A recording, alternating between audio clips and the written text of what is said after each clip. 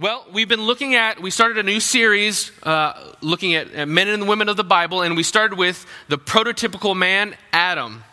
And so we looked at Genesis last week and considered what exactly God was intending and what he was trying to give us a picture of when he thought of the perfect man. And so we recognized that part of that was that God had put us in a unique placement in creation. We weren't equal with animals. We're not God. We're kind of right between the two of them. So we have this unique placement where we're called to reign and have dominion over creation. But it's not a kind of authoritarian dominion, but one that stewards and governs with grace and like a gardener in his garden. You care for the things that God has entrusted you with. And so we are called to this unique position. And part of the reason is because we have this unique origin, right? We come from the dust. We're made, God actually formed Adam from the dust, from the ground. But he wasn't just dust. He wasn't just the ground. He was made alive through the breath of God. And so we have this unique, again, place and origin in creation where we have the breath of God in us in a way that your lovely dog or cat does not have, your pet turtle or your bearded dragon or whatever weird animal you might have in your household, or the one that's in the backyard because you live in the middle of nowhere. We are different, and we're differentiated by the fact that though we come from the dust, we have the breath of God in us. And then finally, we talked about our unique purpose in creation, that God has given us a purpose to reflect his nature, to reflect his character, to rule in a way that reflects his goodness, and we're to do that. Today, we want to look at the other side of this creation, right? God created Adam, and with Adam, he also created Eve. That's right, and all the married men said amen. Or single men who want to get married. Anyways, okay. Apparently, they're not many. Or they're shy. There you go. If you're shy and you're single, that's, a shy young man, you got to put yourself out there. Learn to play guitar. Just telling you like a friend. You don't have to be good at a lot of things. Just good enough to trick her. My wife isn't here, but I tricked her. Anyways. Where am I? Okay, so let's go to the Word of God because I need him to help me out. We're going to be reading from Genesis chapter 1, verses 25 through 27, and then we're going to read it in chapter 2, verses 18 to 24. Stand up with me. If you don't know, we stand to read the Word of God together because it's good to hear it not just from my lips, but from your lips and the lips of your neighbors, to participate in hearing and speaking the Word of God. This is the most important thing about what we do, and the rest of it is unpacking what God has said to us. So let's read this together. And God made the beasts of the earth according to their kind, and the livestock according to their kinds, and everything that creeps on the ground according to its kind. And God saw that it was good. Then God said, "Let us make man in our image, after our likeness, and let them have dominion over the fish of the sea, and over the birds of the heavens, and over the livestock, and over all the earth, and over every creeping thing that creeps over the earth." So God created man in his own image. In the image of God, he created him. Male and female, he created them. Then the Lord God said, "It is not good that man should be alone. I will make a helper fit for him." Now out of the ground the Lord God had formed every beast of the field and every bird of the heavens, and brought them to the man to see what he would call them. And whatever the man called every living creature, that was its name.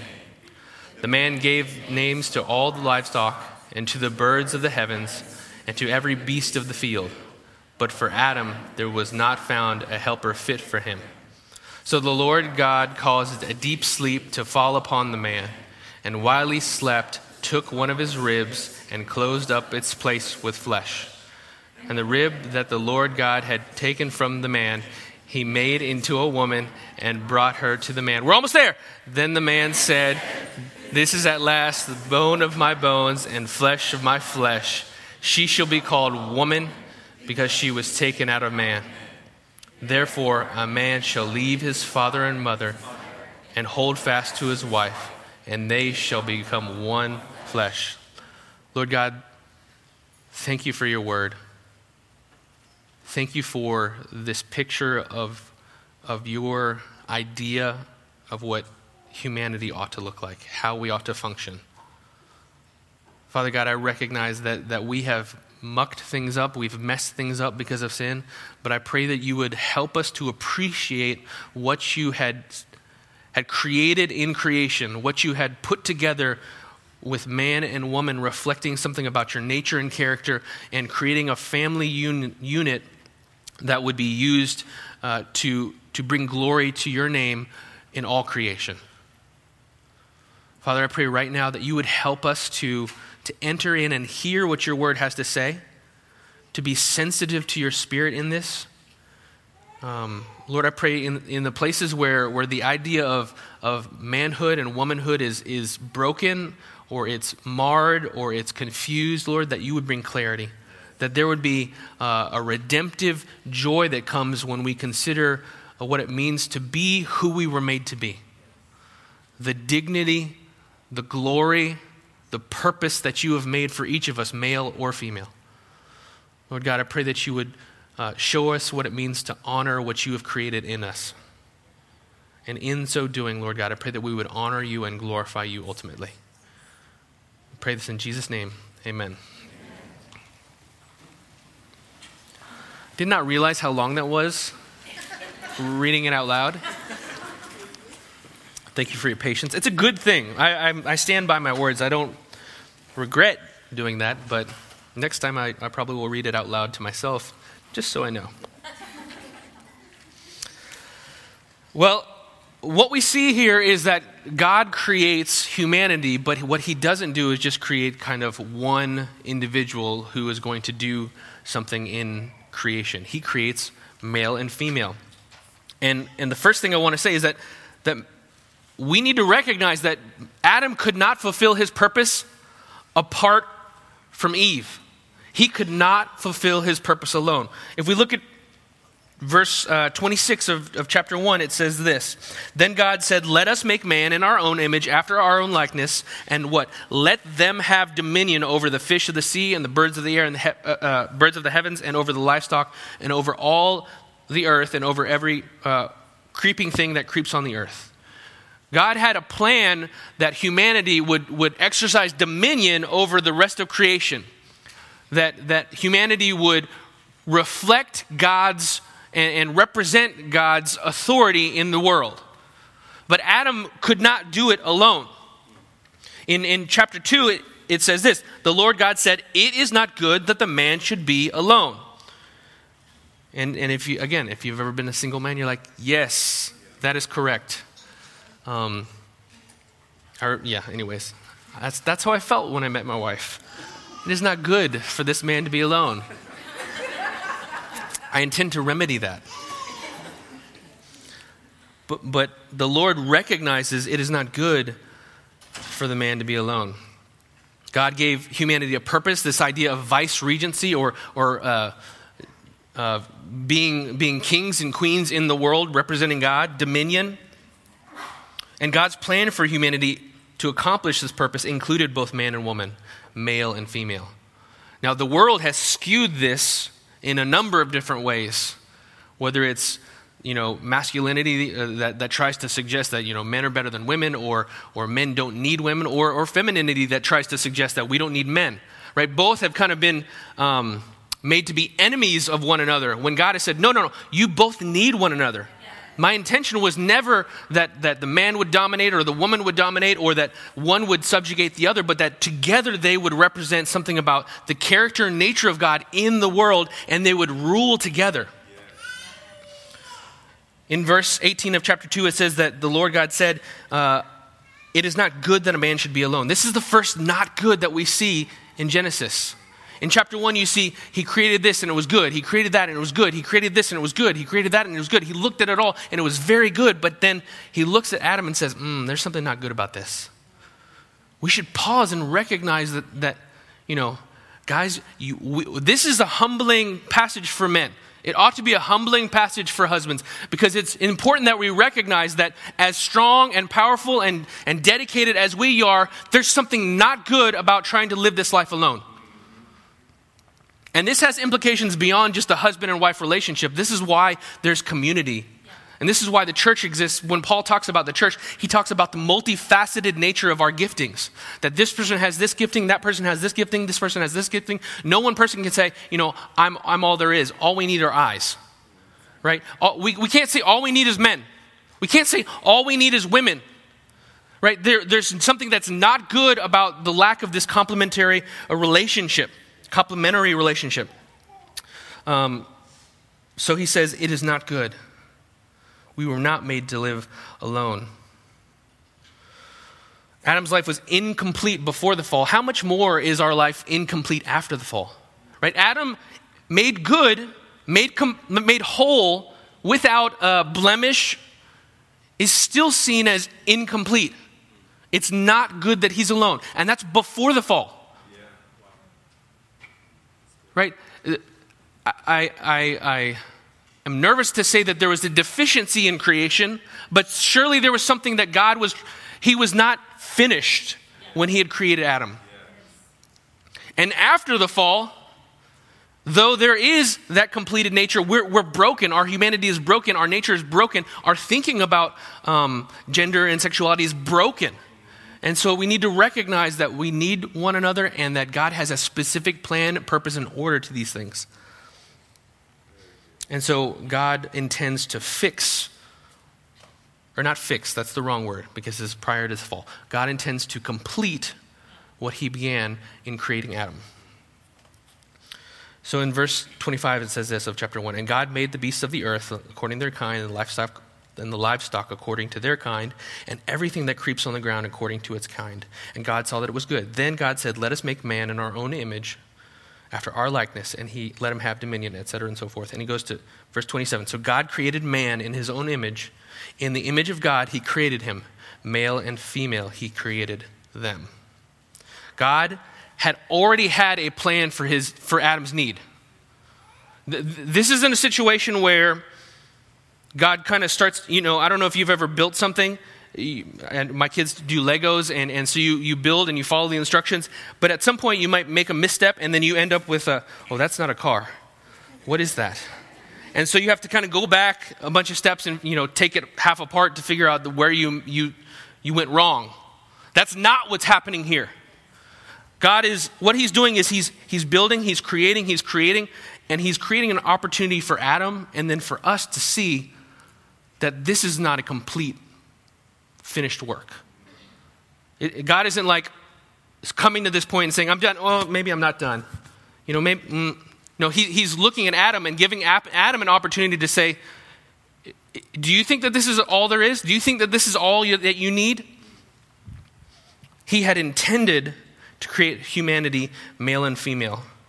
Right? He wanted to represent his authority in creation through male and female, and he wanted to reflect the plurality of his unity in male and female. We talked about this last week, but it bears repeating that God is a Trinity. One God, three persons, Father, Son, Holy Spirit. One God, three distinct persons. Not three, roles in one person. Not three gods. Right? It's not a party of three gods. We don't have a pantheon, and at the same time, we don't have a God who's sometimes I'm the Father, sometimes I'm the Son, sometimes I'm the Holy Spirit. No, the Father exists eternally, the Son exists eternally, distinct from the Father, the Holy Spirit exists eternally, distinct from the Father, and yet it's one God.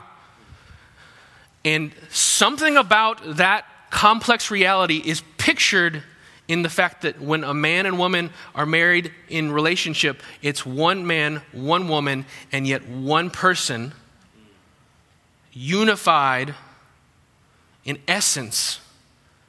We'll talk more about that. But they were created man and woman, both equally made in the image of God. Men, women are in the image of God. 100%. When you're single, men or women, either one, man or woman, you aren't sub-image of God, right?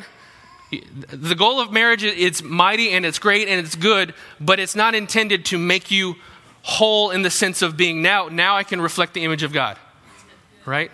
We need to recognize the dignity and the value of individual personality. In the same way that the Father is no less glorious, or the Son is no less glorious, in recognizing that the Father is not the Son and the Son is not the Father. Does that make sense? Both are fully human, both are equally made in God's image, and yet both provide a needed complement for the other. Listen how the writer of Genesis describes the command to rule in verse 28 of chapter 1.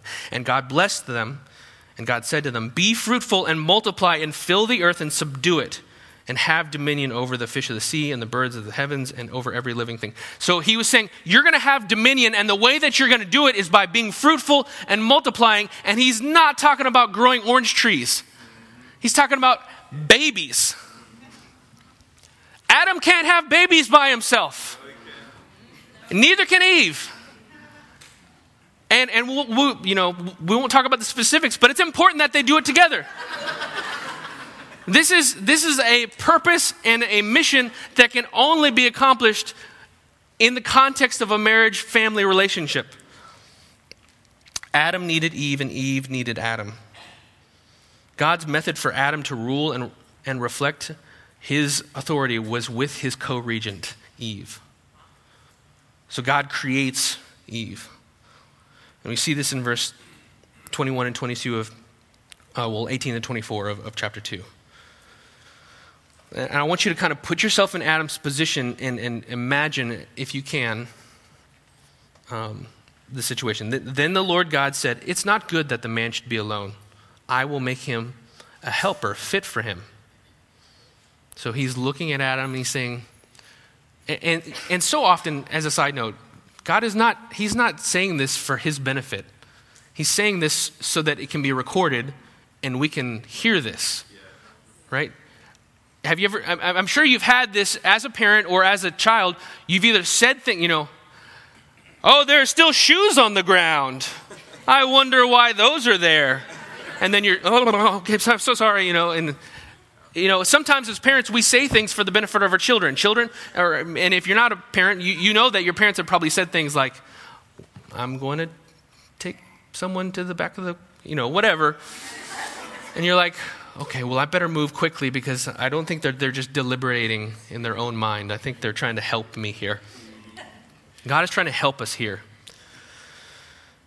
And so he says, "Now out of the ground, the Lord God had formed every beast of the field and every bird of the heavens and brought them to the man to see what he would call them. And whatever the man called every living creature, that was its name.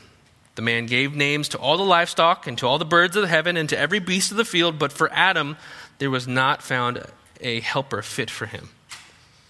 I almost feel like God is kind of snickering, like he's bringing the cow up, like, "You want to be buddies with this cow? Maybe this lizard can be your friend, and what about this, whatever." And he's bringing things in, and again, God is not surprised. He's trying to. God is about irony. He's about jokes. Now, I don't think that's all that's happening, but God knows, and the audience, we're the audience because we've read the other. Moses wrote this, and he's writing to the Israelites. They know. So this is ironic. And he's bringing it up to them, and Adam's like, "Nah, okay, you're going to be a cow, you're going to be a sheep, you're going to be a goat, you're going to be a bald eagle, I don't know." And what's happening is Adam is being impacted here. And he's realizing, all these animals have counterparts. I don't have a counterpart. And I don't really want to raise my family with this ox. That's weird. And so he says, he recognizes that he doesn't have a helper fit for him. And I want to pause here and say that God will sometimes put you in a situation not where you're getting the blessings of God, not necessarily where you're receiving all the answers to prayer, but instead you're just kind of getting punched in the face over and over. And you're like, God, where are you? And God's like, well, I'm sending the punches. And that may be shocking or scandalous to say, but God will put us in situations where we recognize our need. He will put us in situations where we are forced to the same conclusion that he's waiting for us to get to. You know, I'm awesome. I'm great. I need nothing. I have no problems. I don't need anyone. I don't need to go to church. I don't need to be in a small group. I don't need to be a part of a service team. And we get to the place where we recognize, oh my, I'm in need. My encouragement to you is in those moments where you feel like you're in need, that's not a moment to panic. That's a moment to press in. Yes. He's about to do something. And so God provides this helper, right? It says there was not a helper fit for him. I want to look at those words. The word there, helper, it's an honorable term. It's most often actually attributed to God. You know, when we look at the word, ladies, you might say, I don't want to be a helper. I got my own plans. Well, for better or worse, God used the term. I didn't write it, so you can take it up with Moses. He's dead, so I don't know how you're going to do that. Write a letter, I don't know, to the desk of Moses' descendants. But God, we believe that God wrote this, so we have to take it seriously that God intended for Eve to be a helper. And she's the prototypical female. So what does it mean? Well, if you look at some of these texts, God is the helper, and he does amazing things on behalf of the people that he's helping. So in Psalm 33, for example, verse 20, our soul waits for the Lord. He is our help and our shield. I want to be that kind of helper, right? That's the kind of helper that has strength and power and provides and does things on behalf of someone else. Psalm 115, verses 9 through 11.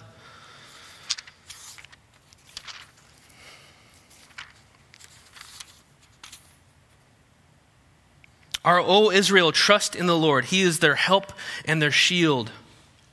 O house of Aaron, trust in the Lord. He is their help and their shield. You who fear the Lord, trust the Lord. He is their what? Help and their shield. In Exodus chapter 18, we see God referred to as a helper. I'm going to go there. Y'all are going to wait.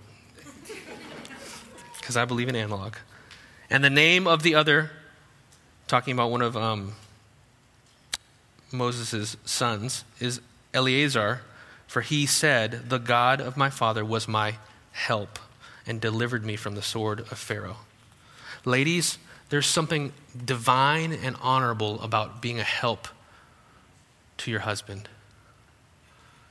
There's something amazing that God invites you into in helping him. And clearly, he needs it. If he says he doesn't need it, or he thinks he doesn't need it, he needs it. And he's in that situation we just talked about, where he thinks that he doesn't need it, and God's going to bring him to a place where he realizes, man, I need that. He calls her a helper. Not only is she a helper, she's a helper who's fit for Adam. That word fit for, it means corresponding to, opposite to, complementary to, different from. Equal, absolutely, but different. And it is important to recognize that there are aspects of being a man and being a woman that they're different. And that's good. Now, both sides of the differences have been twisted to suggest that this difference is bad or this aspect of human maleness or femaleness is better and I wish I had the other.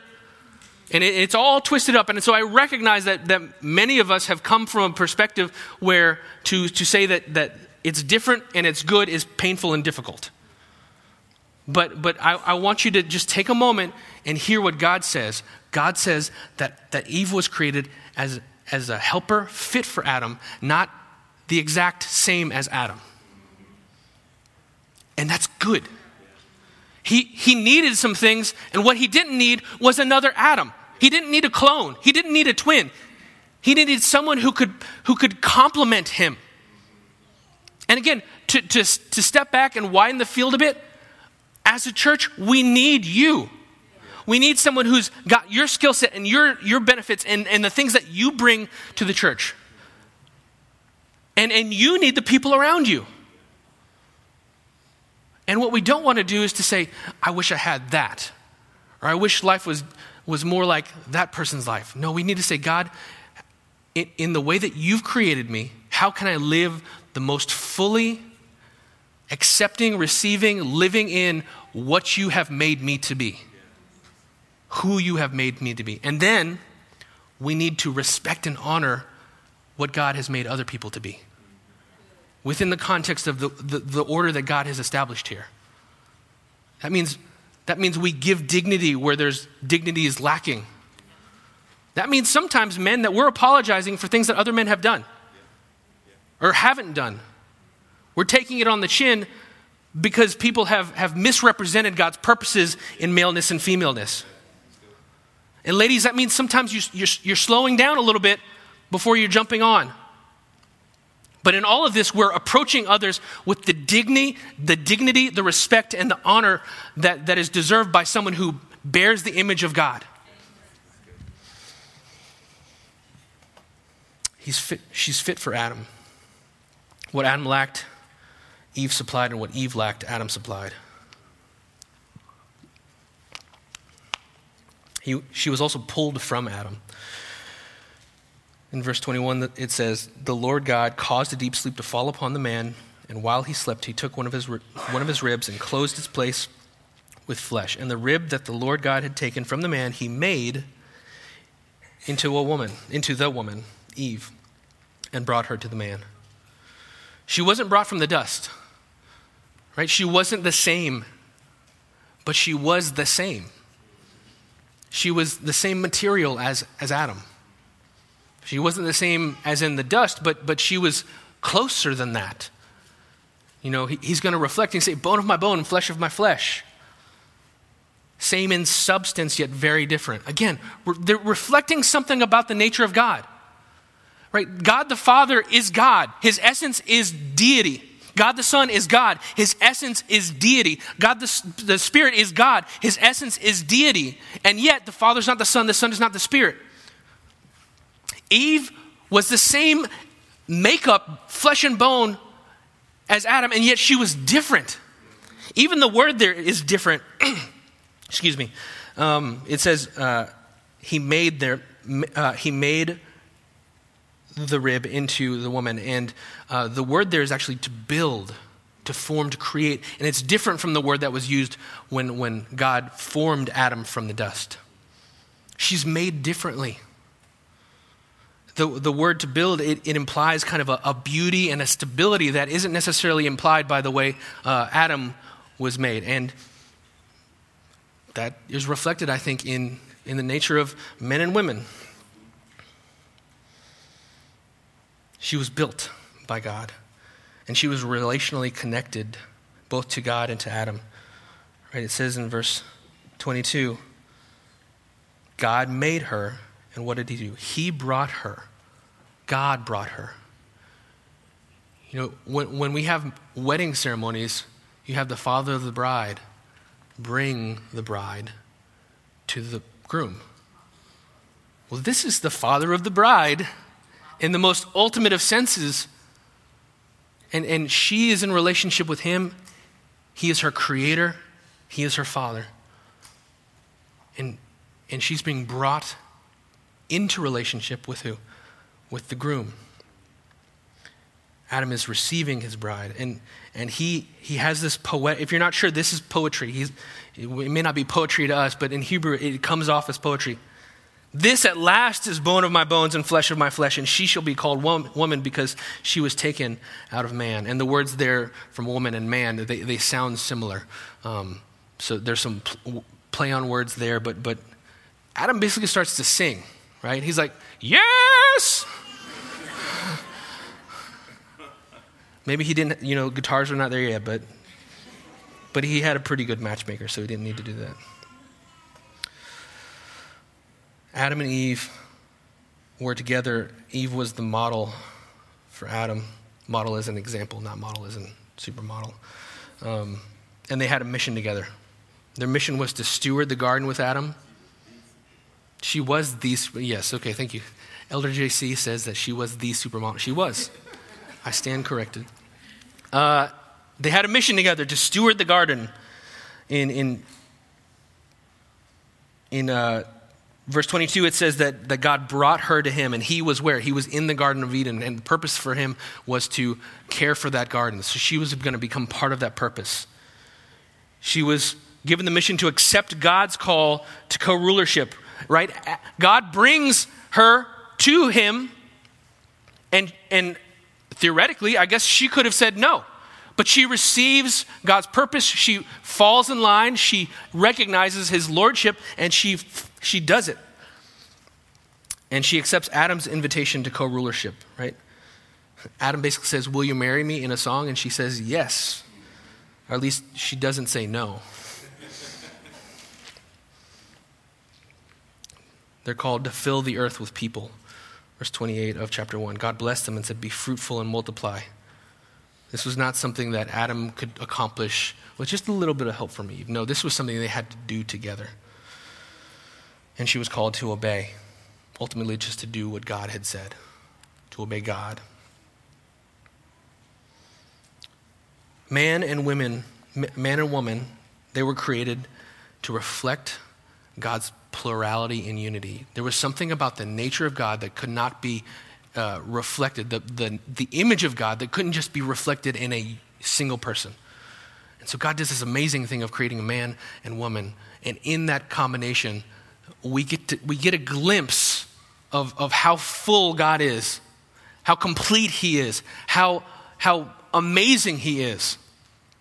We kind of take it for granted, but God is not just one God. He's got so much going on. I don't want to say he's complex because theologically that's anyways. But he's reflected in maleness and femaleness. Man and woman we were created to reign in God's authority. Right? We were called to reign, but to reign in the context of family, honoring and stewarding what God had given us. And we were created to fill the earth with people and to receive and respect one another's unique gifts and humanity. Now, I recognize that this is a picture of God's intention. We haven't gotten to chapter 3 where everything goes haywire. But this is a picture of what God was building from the beginning. And really, when we talk about redemption in Jesus Christ, a big part of what's happening is trying to restore what Adam and Eve had in Eden. Adam and Eve were representative of God's authority. They were priestly representations of God's authority in Eden, caring for it like a temple. And from then on, we get these pictures of God making the temple, the tabernacle, the temple itself. Then in the New Testament, God dwelling with us. And all of this is a picture of trying to get back to what God was doing in Eden. So we're in a situation where many of these ideas of maleness and femaleness and manhood and womanhood, of masculinity and femininity, they're twisted up. But we can step back and recognize that God had an intention and a purpose in it, and there's dignity in both. There's dignity in manhood, there's dignity in womanhood. And there's dignity in being a man, and there's dignity in being a woman, and not feeling like you have to be something beyond what you are.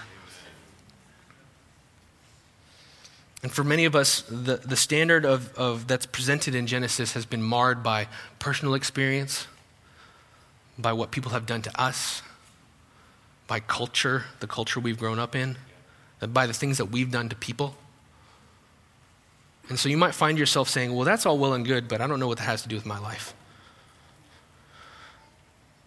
This is a vision of what God wants for us, the kind of unity that allows us to lovingly rule and reign in creation through the kind of loving relationship that Adam and Eve were intended to have.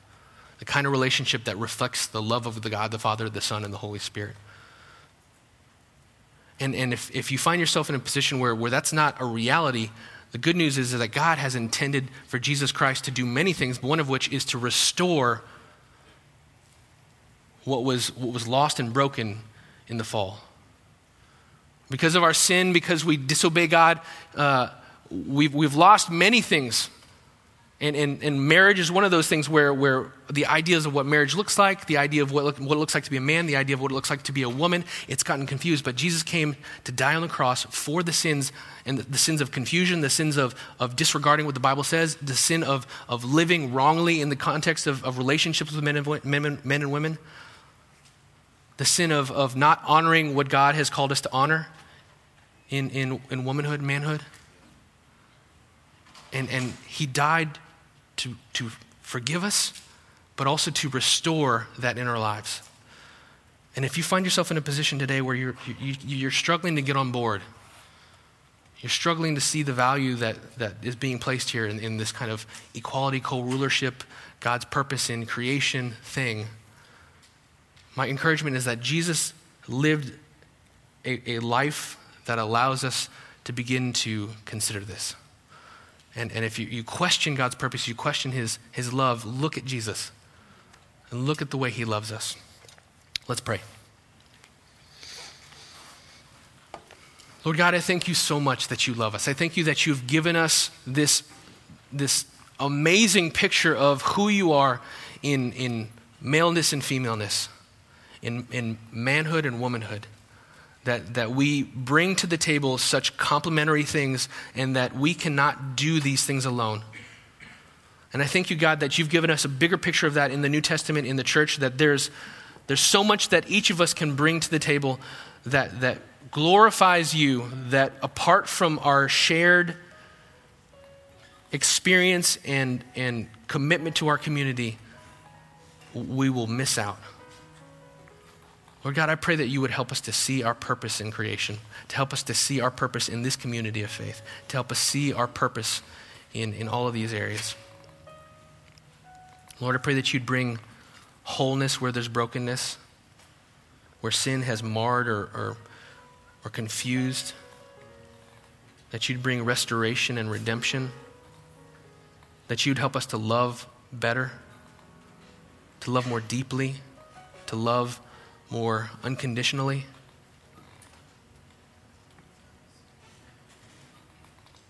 Lord, I pray that you bless us and help us. We thank you so much for your goodness, your mercy, your grace. In Jesus' name we pray. Amen.